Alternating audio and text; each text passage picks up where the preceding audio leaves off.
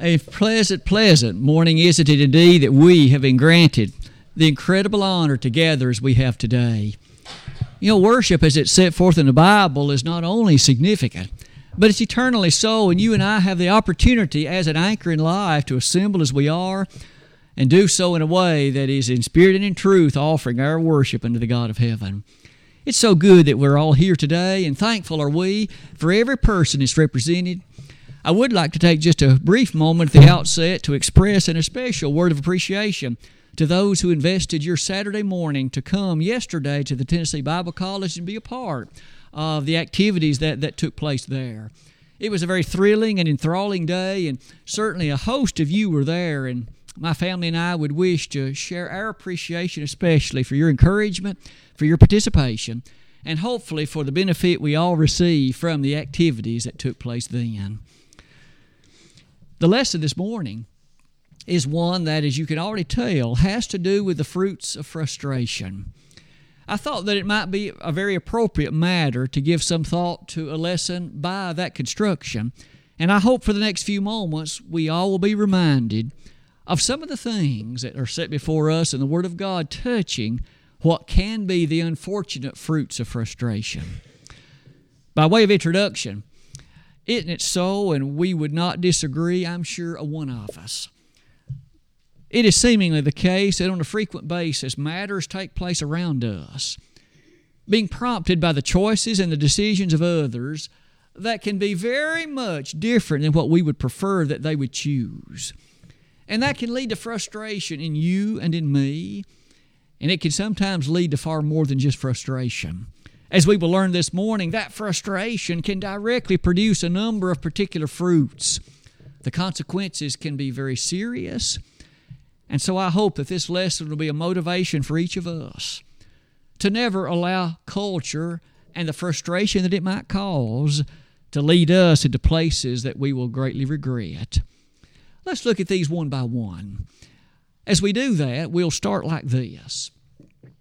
One of the things that frustration can so quickly lead in you and me is to begin to think wrongly. And I say that this way, that frustration can boil within you and I to the point where we begin to see things through a different lens and light, and the thoughts that would be prompted by it would not be good. As you can see in that opening consideration, aren't we reminded in Philippians 4:8, we are told there what should be the critical idea and the reality of our thoughts. Although it is the closing part of that phrase, remember it reads something like, if there be any virtue, if there be any praise, think on these things. What things? The 6 things were just listed previously in that same verse. Paul admonished the Philippians in light of their circumstances, and yea, always to think on things that are true, things that are honest, things that are lovely, things that are pure, things that are of good report. Would you pause for a moment and ponder if one's thoughts were focused upon that? And notice how different that is in light of what frustration can cause us to think about. To dwell on what's ugly and hurtful and what's selfish. Paul said, don't think about that. Don't let that be your primary issue upon which you meditate and dwell. As often as the Word of God encourages it of us, meditate on the Word of God day and night. Psalm chapter 1, verse 3. Now, the consideration of that kind of meditation leads me to the next observation on that slide. And this one is serious indeed. As a man thinketh in his heart, the writer of Proverbs would say, so is he. Proverbs 23:7. And thus, if we allow ourselves to dwell for any length of time upon that which is selfish or ugly or in some way harmful or hurtful or opposite the Word of God, then we will become that in a fairly short amount of time. Isn't it easy to see then that frustration can begin to lead our thoughts to dwell far too long into places that are not healthy and to places that are not wholesome? A couple of examples might well be in order. I've listed for your consideration the New Testament character known as Demas. We each well remember that Demas is mentioned a number of times in the New Testament, but may we never lose sight of the movement through his life. Isn't it so that we are encouraged in the Bible to be those who move upward in maturity, upward in faithfulness? How did Demas move? When we encounter Demas in Philemon chapter 1, you notice there he was a fellow laborer with Paul, working shoulder to shoulder and side by side with the great apostle himself. When he's mentioned in the book of Colossians, one more time highlighted as a servant to the God of heaven. By the time we reach 2 Timothy 4, verses 10 and following, something very different is said about Demas. There we're reminded Demas has loved this present world. He has forsaken me. The implication is, in light of the context in which that occurs, remember, Paul had been in prison. Maybe Demas had seen that and said, this Christianity business just isn't worth it. This person whom I have trusted and followed, look where it has gotten Paul. Look where it got Philemon. Look where it got some of the others that were well-known people of the day. Maybe the frustration was a part of what led Demas to love this present world too much. You and I must be cautious. May we never, ever love this present world too much. And just as Gary led us in singing a little bit earlier today, this world is not my home. We must believe it. The second point on that slide is this. Not only can frustration lead us to wrong thinking, it can lead us to a completely wrong perspective. Every one of us have a perspective through which we look at the circumstances surrounding us in life. In essence, it's a lens that allows us the perspective that we have on the situations in which we are. May I suggest that frustration can, if we allow it to do so, to bring us to a perspective that would not be happy and consistent to God. Let's develop it like this. The God of heaven declares absolutely His sufficiency for us in this life. None of us should ever be able to say, God, I cannot do it. No matter what the temptation, we can do it. We can overcome it. And to say otherwise is to besmirch the almightiness of God, because He said we can.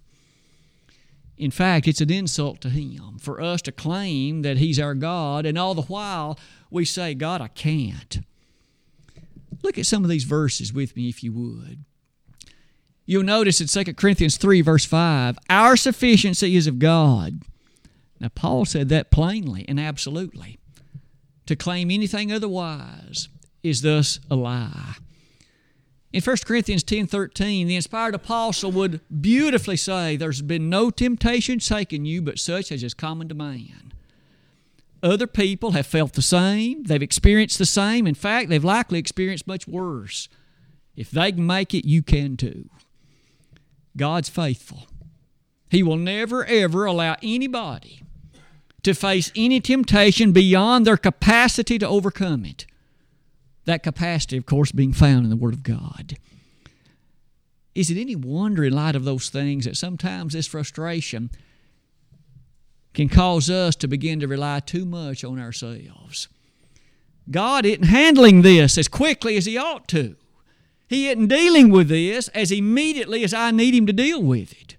And thus, we begin to think that we have a better solution, and we have a better timetable, and we have a better method of approach.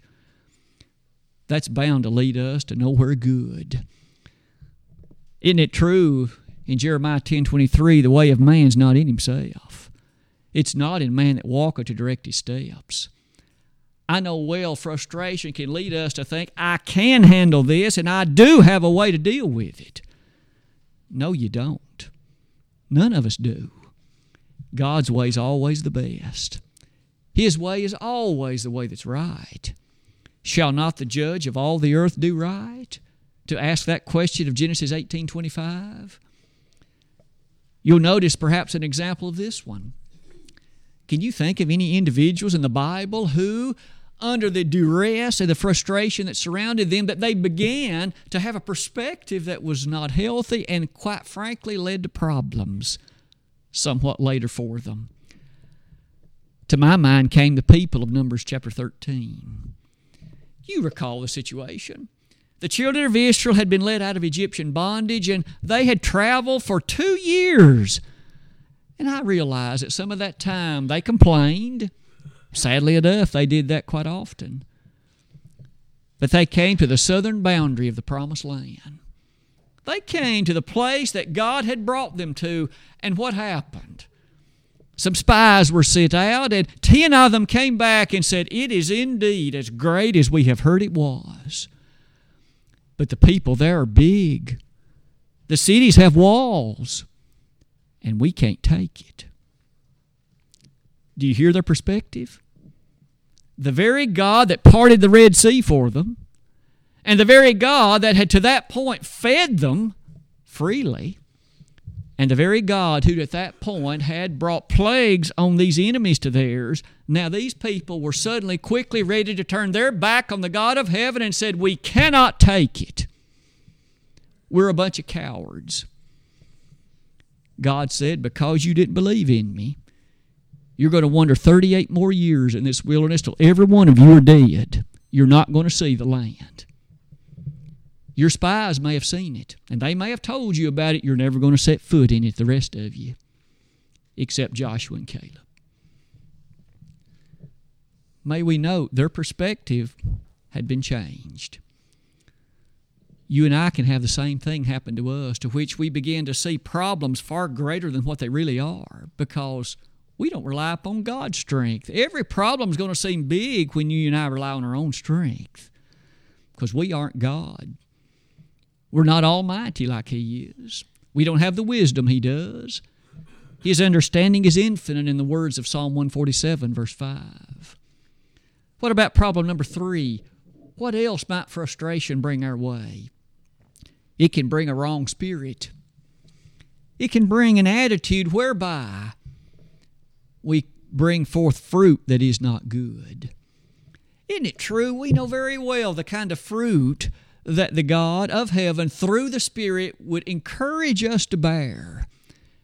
As those who are given to the things of God, we're urged, in fact demanded, that the fruits of the Spirit should be that which we bear. You can probably list them with me based on the text of Galatians 5, verses 22 and 23. Isn't it true that Paul would say, love, joy, peace, long-suffering, gentleness, goodness, faith, meekness, and temperance, the 9 fruits of the Spirit? Isn't it true that frustration, what we see about us, wages war against every one of them? Frustration doesn't tend to encourage love. Frustration doesn't intend to encourage patience and perseverance. Frustration doesn't intend to encourage goodness and meekness and self-control. Frustration, you see, can easily wage war against every one of them. And we begin to bring forth the things mentioned in the previous 3 verses, verses 19 to 21. You remember what's there, things like sedition, variance, unthankfulness, strife. Frustration, you see, can bring forth those kinds of things. Did you notice the way that list ends, though, in verse 21? These things won't lead you to heaven. These things will cause you to lose your soul. We've got to be mindful, dear brethren, of the circumstances concerning what frustration can bring, and may we be strong enough to fight against it. I've asked you to notice a host of verses as you close that 3rd point. Things that remind us, again, of the kind of spirit that can so easily develop. But let's look at number 4. What else can frustration bring our way? Wrong words. Words, you see, which would not be fitting and consistent for the life of a Christian. We're all well aware of the fact that the God of heaven demands that our speech be closely guarded. Set a watch on my mouth, the psalmist cried in Psalm 141, verse 3. a watch on the mouth would be a particular consideration of ensuring that with thought and care we speak the way that we should. Jesus would say in Matthew 12, verses 36 and 37, that we're going to have to give account in the day of judgment for every idle word we've spoken. That's a tall order, isn't it? Isn't that a reminder of the care with which we should use the language that we use? In Ephesians chapter 4, verse 29, Paul there commented so directly about words that had the kind of corruptness to them that would lead him to say this: let no corrupt communication proceed out of your mouth, but that which is good to the use of edifying, that it may minister grace unto the hearers. Now, that was in the midst of the first century. The church at Ephesus was reminded, ensure that you see your language that you choose is edifying language. It's language that's filled with grace. Is that true for you and me? Tomorrow, on Monday, wherever you and I may be, it's rather easy when we're not in the confines of a place like this, surrounded by people who in fact love the Lord, when we're somewhere else and the people there are not as given to love for the Lord. And there may be encouragement of and temptation to speak many things which would not be right. You see, the kind of consideration is that frustration can lead us in temper or otherwise to say things which would be hurtful and which, quite frankly, could be very damaging to our reputation, to the reputation of the Lord, and to the stance of His kingdom. Look at a few of these examples, if you would. Do you recall Cain and Abel in Genesis chapter 4? Here early in the dawn of time, you and I well recall that there they brought of the things accessible to them to the God of heaven. God was well pleased with what Abel offered. He did not have respect for what Cain offered.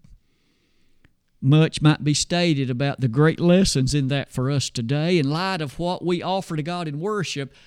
But maybe for the point at hand, wasn't it true that Cain became frustrated? You liked what he brought, why not me? Do you notice verse 6? God told him, sin lieth at the door, Cain. You're about to do something, you need to think twice. Sin's lying at the door. You need in calmness to appreciate what I have commanded of you and to do differently. You and I often find ourselves in that situation. Frustration can bring us in heightened emotion to respond. We ought to pause enough with clarity of mind to think, is this action wise? Are these words wise? Maybe it's so in light of these first 4 points that the fruits of frustration can surely work against us notably. What about number 5? Wrong actions. I'm sure we expected an emphasis upon this at some point. In frustration, or perhaps in an element of what I might even call despair, I have been led to a point where I've got to do something. The something you and I do, motivated by thinking like that, more often than not will be wrong. More often than not will be hurtful. And it may well bring a circumstance out of which we can never easily come. Look at some of these developments and some of these considerations. God commands very strongly that what is right is always to be done. Would you and I take at least a long enough period of time to think of it this way? It is never, ever right to do what's wrong. It is never, ever wrong to do what's right. Now, I realize the world will have a different appreciation on both of those statements. First of all, what the world considers right most of the time will not be. And what the world considers wrong, again, often will not be wrong, actually.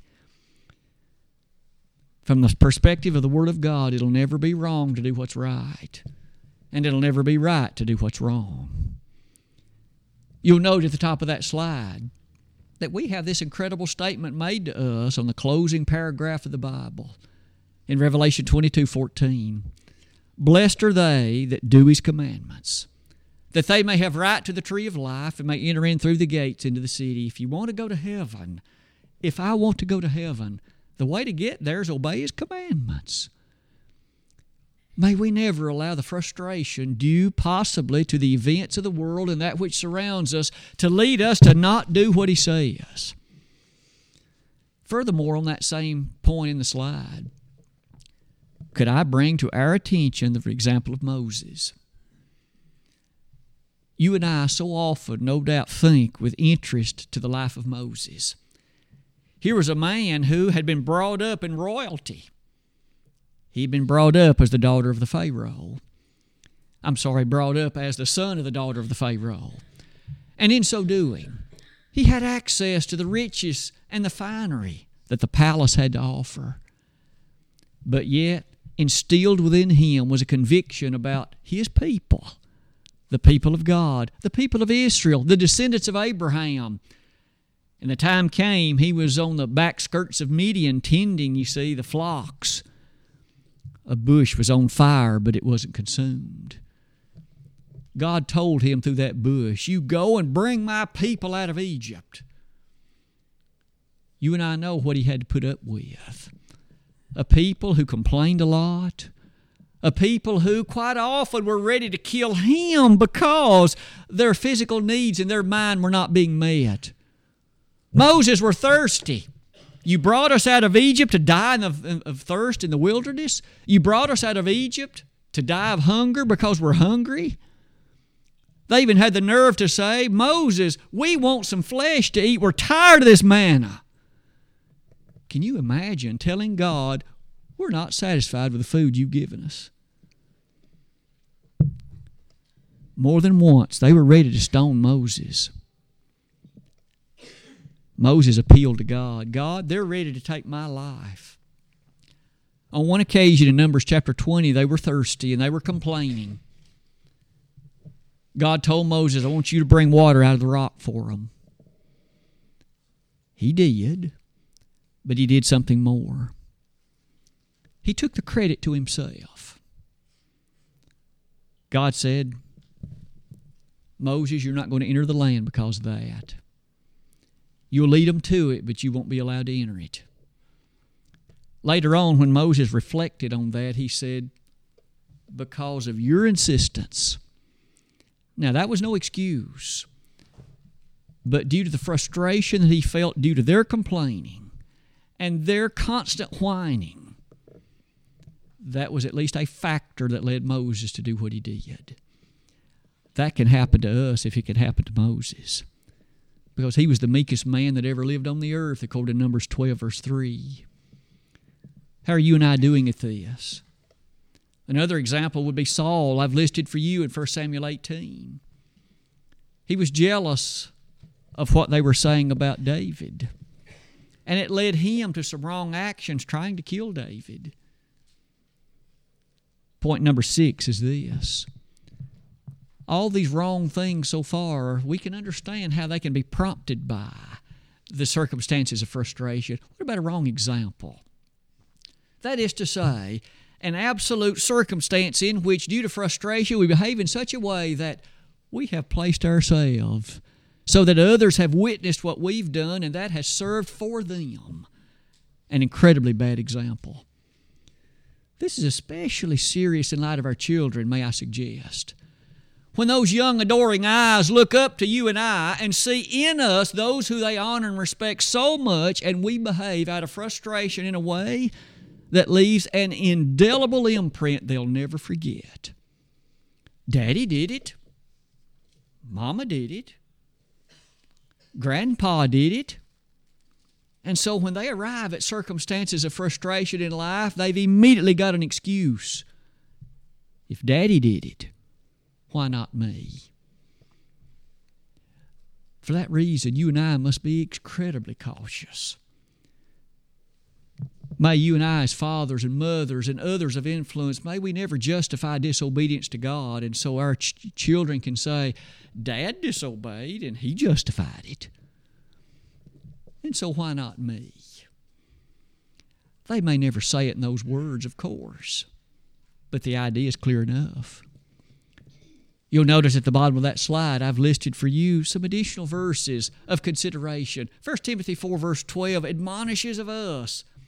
You and I, as those devoted to the God of heaven, are to be an example of these things.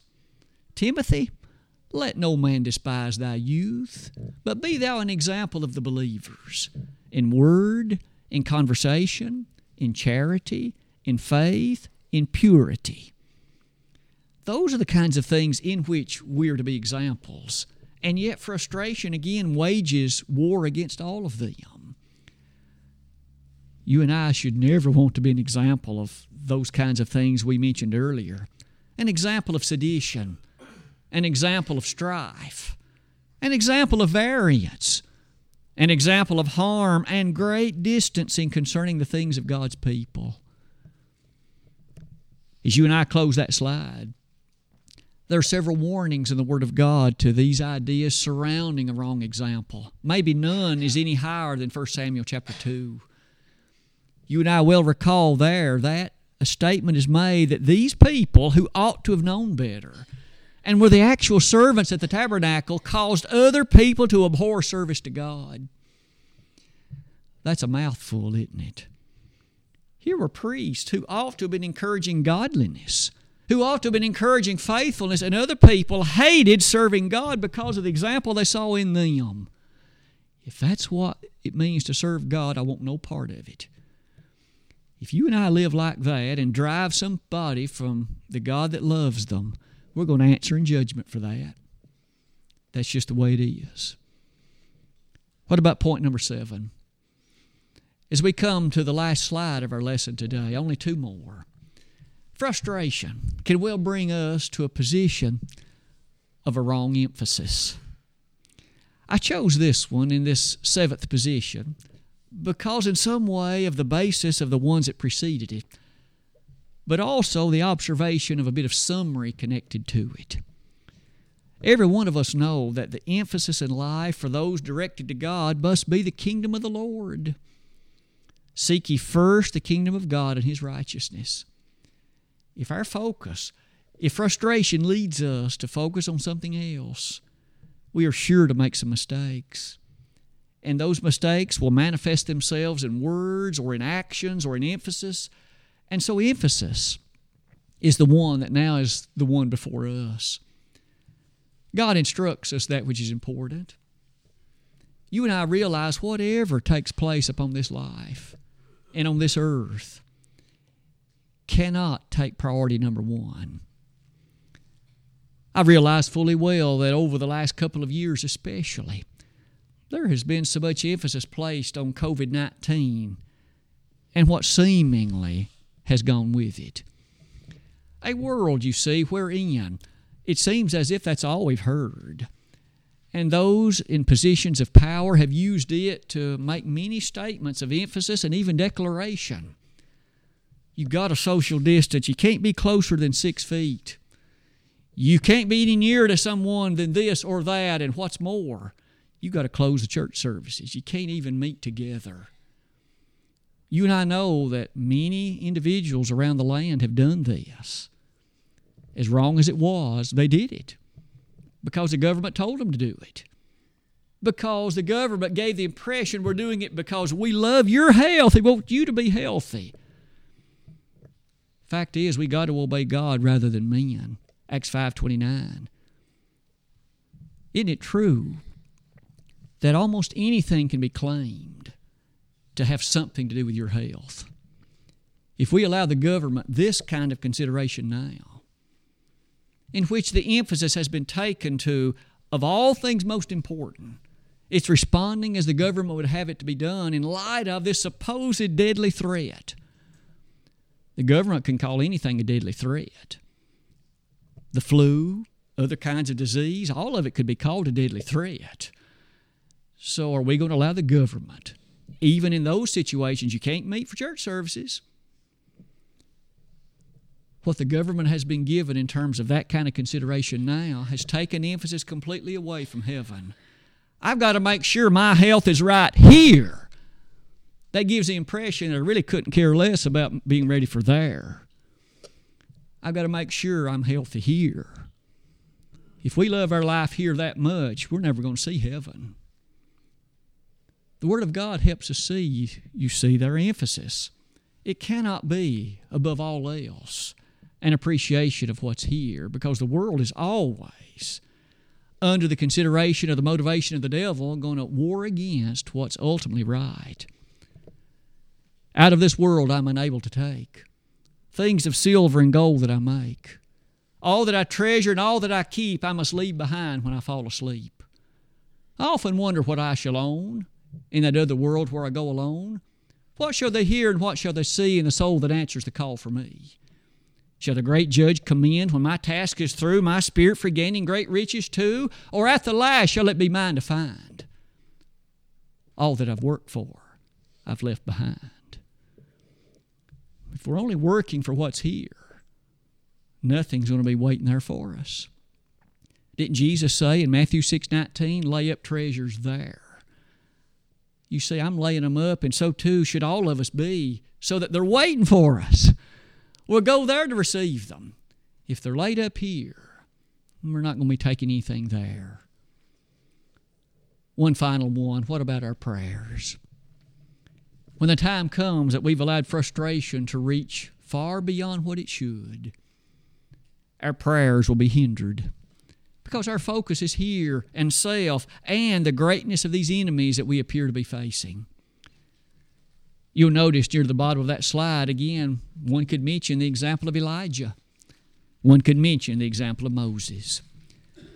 These are individuals, you see, who you and I notice well, were such that they remind us that our prayers are spoken of in words like this. James 5, verse 16, the effectual fervent prayer of a righteous man availeth much.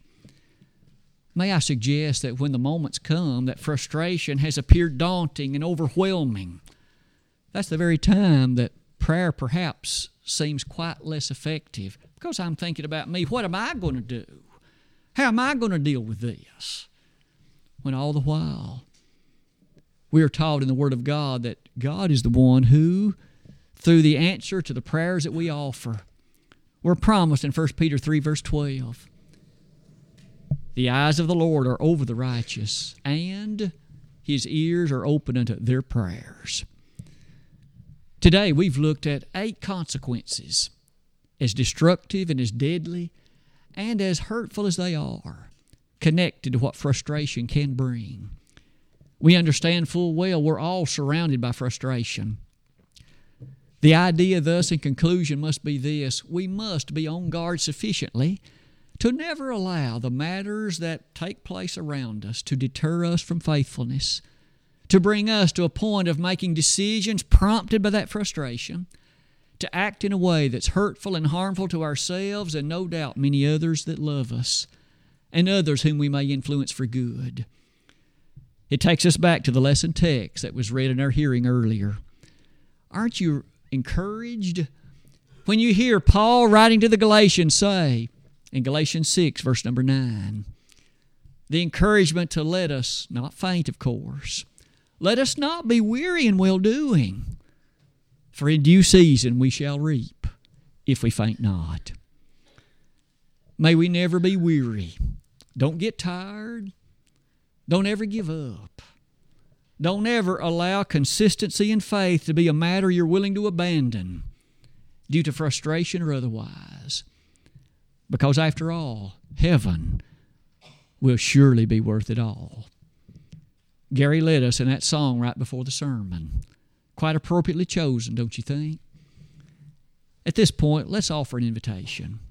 We know that the God of heaven is so interested in you and I serving Him in faith, serving Him with conviction and commitment. Today, if there's someone in this assembly who hasn't done that at this point at all in life, and you've reached a point of knowing wrong from right, you know that the Lord died for you at Calvary, and you know that sin will damn your soul. Aren't you thankful there's a way to have that sin forgiven? You must believe in Jesus and do so with the thoroughness and fullness of your being. Romans 10, verses 13 and 14. Repent of the sins in your life. turn aside from them, desiring to do them no more. Confess the great name of Christ Jesus as the Son of God, and be buried in baptism for the remission of sins. Baptism is not an outward show of an inward grace. It is this tremendous moment of event in which this person reenacts the death, burial, and resurrection of Christ. Just as He was killed on the cross and His body was buried, so too that person who would wish to be a Christian, the old man of sin is buried in water, and then a new creature comes out of that water. Sins now forgiven, member of the church, member of the body of Christ, and name now written in the Lamb's Book of Life. It's a great thing that's just happened. But certainly as that individual begins to live, there will be constant challenges, frustrations will arise, temptations will take place. But it's still true that faithful till death are the words of Revelation 2 verse 10. And so it could be that someone in this audience would wish to come back to the Lord today, to make an acknowledgement of sins in life, to make repentance of them, and make a commitment to strive again to live differently and for the Lord. As often as the New Testament speaks about that, it too is a joyous moment. Isn't it true that Luke 15 says the angels in heaven will rejoice at the return of a wayward person of God? Today, if we could be of some assistance in either of these ways, in ways of encouragement, we'd like to do that, and do it now while together we stand and sing.